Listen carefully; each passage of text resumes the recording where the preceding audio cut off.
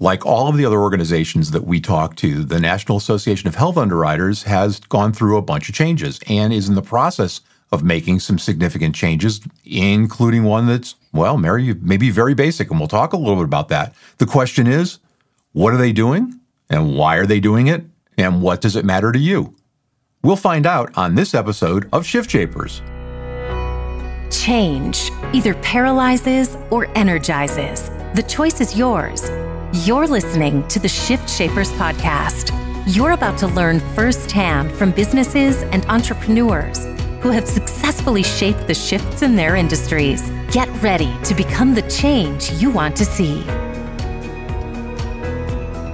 This episode is brought to you by Shift Shaper Strategies. In sales, if you confuse, you lose. Clarify your message so you win more clients, crush your sales goals, and build your practice. Learn more at shiftshaperstrategies.com. And now, here's your host, StoryBrand Certified Guide and Chief Transformation Strategist at Shift Shaper Strategies, David Saltzman. And to help answer today's question, we're pleased to welcome NAHU's brand new president, Kelly Fristoe, who's joining us today. Welcome, Kelly. Thanks for being here. Well, thank you for having me. It's our pleasure. I know you're really busy. Tell us a little bit about your background, what you do, and why you decided many years ago to get on the board and go through the chairs. Well, I live in a rural place in Texas called Wichita Falls, and the agency that I have is a small boutique agency. We are not large by any means, but we're strong, we're powerful, we have a pretty good presence in our local geography, and I consider myself a specialist in the health insurance world. Now, yes, we do individual plans, we do small group, we do large group plans, Medicare, but we specialize in health insurance. I grew up in West Texas. When we moved out to Wichita Falls, I was already in the insurance business for a couple of years, and my wife was a nurse. I was a really slow starter in this business. If it wasn't for her good nursing job, we would have starved to death. I'm not kidding. As I gravitated into the health insurance realm of the business, I found Health Underwriters. I happened to run into a person here locally. A lot of people know her. Her name is Jackie Spraggins. And she is so contagious about this association. And she told me I needed to be involved. And I thought, if I'm going to do health insurance, I might as well get involved. So I did. And I was on the board the next year as being the president of the local chapter. And that began my board service to this organization. And it hasn't stopped since then. And what's funny, people will ask me, and this is kind of my testimony, why I've stayed involved in this organization. Every year that I've gotten more and more involved in this organization in a leadership position, my business has grown as a result. So it's kind of on a self-serving area that I've stayed involved, but I also love the business of the association and what it's doing to try to craft and change and improve our healthcare environment in our industry. But I went on from being the local chapter president to serving on the board of the state chapter and going through those chairs. I was the Texas chapter president. When that came to an end, I decided to run for the regional vice president position, which was a board position on the NAHU board. Did that for 2 terms, and then I decided to run for secretary. I did that in Kansas City at the convention there in Kansas City, unopposed, and I have some reservations about an unopposed election. I think healthy organizations don't have unopposed elections. I think it's important for when we have leadership that rises up, that we have contested races. That really helps with the leadership aspect of the organization. But I did that as secretary, and then next thing you know, here we are today. I'm president. And you're president of NAHU, but you're not going to be president of NAHU forever. The association just voted on a name change, so you're actually going to be president of 2 different organizations in the same year. Well, the same organization, but with 2 completely different names. Tell me a little bit about the new name and why. So this is historic, really, when you think about it. When you look at the association from its very beginning in Chicago, Illinois, and how it started out as more of had a different name back then, and then it changed to NAHU. And when it changed, what we were doing at that time, we were doing underwriting to some degree. We would go out and do applications. We were asking health questions.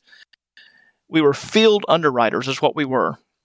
And through the years, obviously that has changed. The Affordable Care Act has changed a lot of this thing about underwriters. We're not doing any underwriting. We're not even asking any health questions. We are just basically consulting with people on helping them pick the right plan that they need to be in from a benefit perspective. We're turning more into advisors or consultants. So when we think about this word underwriter and what it's done to us over the last several years, it has added to, I believe, us becoming more and more irrelevant to that person that really should be a member of this organization. But they're not, because the name just doesn't reflect what they do. So it was time. We've had this address before where we've had a town hall meeting and someone stood up and said, hey, have we ever thought about changing our name to become more relevant and to really align with what we're trying to do when we go to Washington, D.C. and talk to legislators? And the word that has always come back is, no, they know who we are by our current name. And if we change our name, we may lose some of that credibility with them. So we decided, let's challenge the status quo on this deal. We did. We got a consulting firm involved that confirmed for us that a name change would actually probably enhance what we do with people who are in our industry to attract them as being members. It may also help us with our efforts with legislators, because it really more aligns with what it is that we do for a living and how we serve our customers. So the new name is? The new name is the National Association of Benefits and Insurance Professionals, with a tagline that says, Shaping Healthcare's Future. Well, that certainly is a lot more descriptive than the National Association of Health Underwriters. And, in the process of changing the name, I'm losing a little bit of trivia, because what you may know, maybe you don't, is that for a while we were called the International Association of Health Underwriters. And the reason is because we're such an old organization that we had members in Hawaii before it was a state. Oh, wow. No, yeah. I didn't know that. Yeah. So, fiction and fact from David's Almanac. But I digress. One of the things that really jazzed me up at convention when we were all in Austin a little while ago, besides some amazing brisket, which is, that's my thing, is that there were 7 goals, 7 areas of focus that y'all talked about. And I'd like to touch on those briefly, so folks who are listening get kind of an idea of where the association's going, what the thought process of the board is. And the first one is to talk about changing customer expectations. Tell me what that means and how we're going to do that. Well, we have to kind of survey our members, our constituents, people who are collaborators, people that we collaborate with, other sister organizations, if you want to call it that. Because our customers' expectations are changing. They are wanting us now to help them solve the high cost of healthcare. And so we survey everybody and we get these results back and we start crafting our goals around that metric. The second goal was, mergers and acquisitions. And anybody who's in the business knows that there's been a lot of attrition and a lot of roll-ups. And so it's, there are fewer players than there were by far. And some of the players are becoming fairly big and monolithic and, almost a monopoly in their particular geographic areas. What's our take on mergers and acquisitions? How can we be active there and help influence what's going on? Well, we're seeing a lot of that across just all over the nation, where smaller firms like mine possibly would be interested in a merger with a larger organization, like a Gallagher or a Lockton or a Mercer, One Digital. There's so many of them. And so when I think about me doing something like that, I'm operating in an environment I know nothing about. I don't know how to merge and be, acquiesced into another organization. And I think that our members that would be considering this need assistance with how do you go about doing this? How do you create a win-win? How do you make sure that your interests are protected in this merger and acquisition? Because I think we've seen two situations across the spectrum where there have been mergers and acquisitions that have taken place. And after about a year or two, the parties involved are like, you know what, this isn't working out. We're going to undo this. We've seen a lot of that too. So if we can help our members be better equipped and know what to expect and have a toolkit, so to speak, on how to go about doing this and doing it right, then I think we'll create a better situation for our members and will become more valuable to them. And now, a word from our sponsor. It's a fact. Salespeople and organizations lose opportunities because they don't clearly communicate their value. In today's market, your story is your message.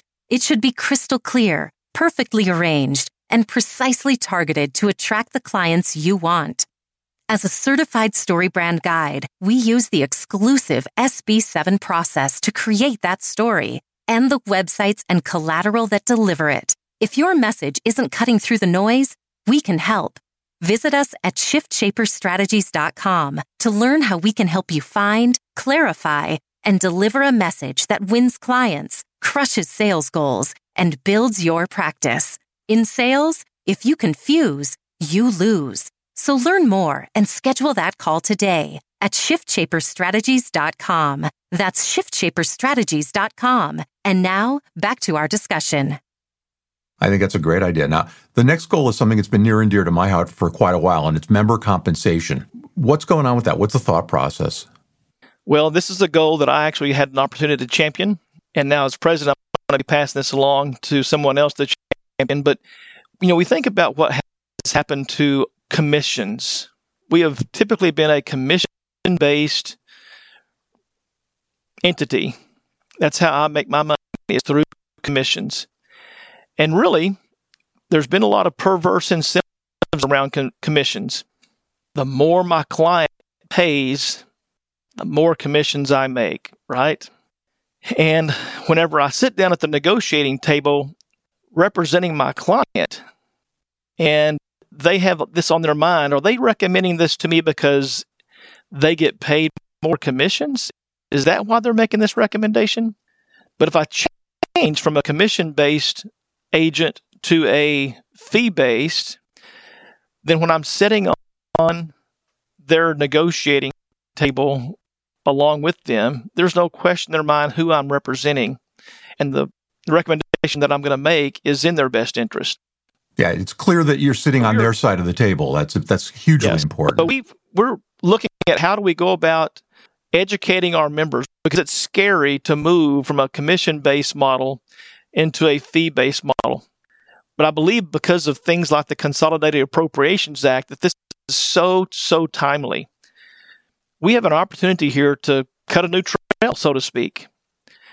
We have the opportunity to take what we do, communicate what we do to our clients and have more value. Because a lot of our clients don't know what we do. And so it's hard to create value around something that we just bring a renewal to you, and here it is, and it is what it is. There is so much more that we get to communicate. By the way, we're taking care of a lot of these other administrative services. We're educating your employees. We are talking about COBRA, ERISA, Plan Docs. We're assisting your human resource person that's taking care of all your employees. We're taking care of claim issues on the back end. We're going to try to help your employees navigate to lower cost health care. So all these things are things that we do. And whenever the employer hears this, they're going, oh, goodness, yeah, you're right. This fee is definitely worth what I'm going to be paying you. But yeah, we have those clients out there that think about, we get paid too much. They're going to accuse us of getting paid too much. This is an opportunity to dispel that myth. Yeah, well, a question about that, though, is there are some states that still prohibit licensed insurance agents from taking fees rather than commissions, or fees in addition to commissions. I mean, it's a real hodgepodge. What's the thought process about getting that straightened out at the state level, or are you looking at a federal solution? I don't know. I mean, it could be both, but we are putting together for our members those states where they are prohibited from doing those sort of things. And I think it's going to take that state chapter working with the legislators or their state insurance department to say, hey, let us start looking at different ways in which we can create revenue for ourselves and help our clients. This commission thing can be perverse. Yeah, there's no question about it. Plus, you got some external company capping the amount of income that you can make, and that's never a good thing either. Moving along, because I want to make sure we get all these in. The fourth goal is to talk more about employer market issues.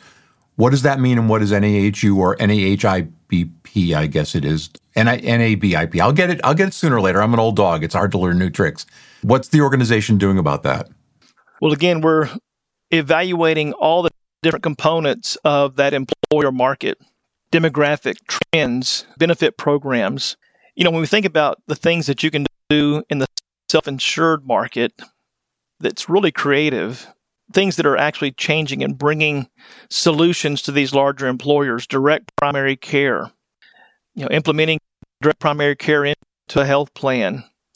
Those type of solutions are things that we're talking about, and also those things that are related to the employer market issues that are legislative in nature. So we're focusing on all those things, everything from the Affordable Care Act to the pharmaceutical benefit manufacturers, mental health issues, public option issues, on exchange, off exchange. So that employer market issue is very vast, and all the components that we're measuring, evaluating, and then deciding how we're going to move forward with showing our members these employer market issues. Even consider Medicare. We've got a large part of our membership that is a Medicare agent, that they focus solely on Medicare. So we're trying to silo all that so that our members can come to the website or come to a professional development meeting that will show them the details on those particular issues in that market. Yeah, we've got about 4 or 5 minutes left. I want to make sure we touch on the rest of these. And the next one is a biggie. It's technology. And for some agencies, that is both kind of a double-edged sword. It's like, ooh, that's good. No, that's bad, like the old song says. Talk about what you guys can do as an organization to help everybody find their way through technology, find the right technology, understand how to compare them, et cetera. Well, I think just like what you said, is identifying the pieces of technology that an agency like mine versus a large agency can implement. We have a lot of new things up there like Employee Navigator, Ease. We have other technology that's coming in as well from different vendors. It's just identifying what those pieces of technology will do, how they can enhance your business, and how you can take advantage of those, and maybe even as a member give you a discount to access some of that technology. That'd be great. The sixth goal is major health policy. And boy, I know that's someplace where the association's been really active. It's got a very active PAC. What are you guys focused on? Well, right now, it's transparency. When we think about the last decade, it's been a lot of focus on the ACA. This next decade is going to have a lot of focus on transparency, because I believe that's where we're going to start solving a lot of our healthcare problems. So again, it's about developing a map about what do we want to prioritize when we take our legislative agenda to Capitol Hill. And, I know the seventh thing that you guys are working on is some organizational changes, briefly, because for a lot of people, a lot of members, that's kind of inside baseball, but it's necessary, isn't it? It is, because there was a day that you can recall we had 20,000 members. Even though we represent 100,000 agents nationwide, our current membership base is around 12,000 members that are actively engaged. And so we need to align our organization to take care of 12,000 members in hopes that we're going to continue to grow, which I think we will, because we're becoming more relevant. But it takes a different organizational structure to take care of 12,000 members than what it took to maybe take care of 20,000 members. That's really true. And it's, I think some of it is just the fact that, there wasn't the kind of direction that maybe some people wanted to see. And I'm certainly heartened by the stuff that, you guys showed off in Austin and the caliber of folks who are on the board. I have no doubt that you guys are going to accomplish this stuff. I know there's 2 meetings that we do every year that are really important: Capitol Conference and Convention. Capitol Conference, of course, is probably mid-late February, and that's in Washington, D.C. But where is, just as we wrap up, where's convention going to be this coming year? It's going to be in New Orleans. Oh, that's a terrible city to visit. I mean, who would want to go to New Orleans? I mean, I've been there several times. They have good food. There's a lot of stuff about New Orleans that I would rather not participate in, frankly. I got to be honest. But yeah, we're going to make it a good convention. It's a great city, great hotel. We just want to get more people engaged in this process of our annual convention. And we've got some great professional development lined up. We've got great speakers. So it's a great place to come and bring your team with you, learn, collaborate, go back home and motivated and grow your business. And the chocolate chips and the cookie that is NAHU, we were talking about this a little bit off air, is that you make friends that become lifelong friends and become part of your circle. And it's a really, I mean, we joke about it. We call it Camp NAHU, but I'm still waiting for camp shirts, but that'd probably be kind of maybe not the eighth goal, I guess, huh? But there's a lot, you gain a lot more.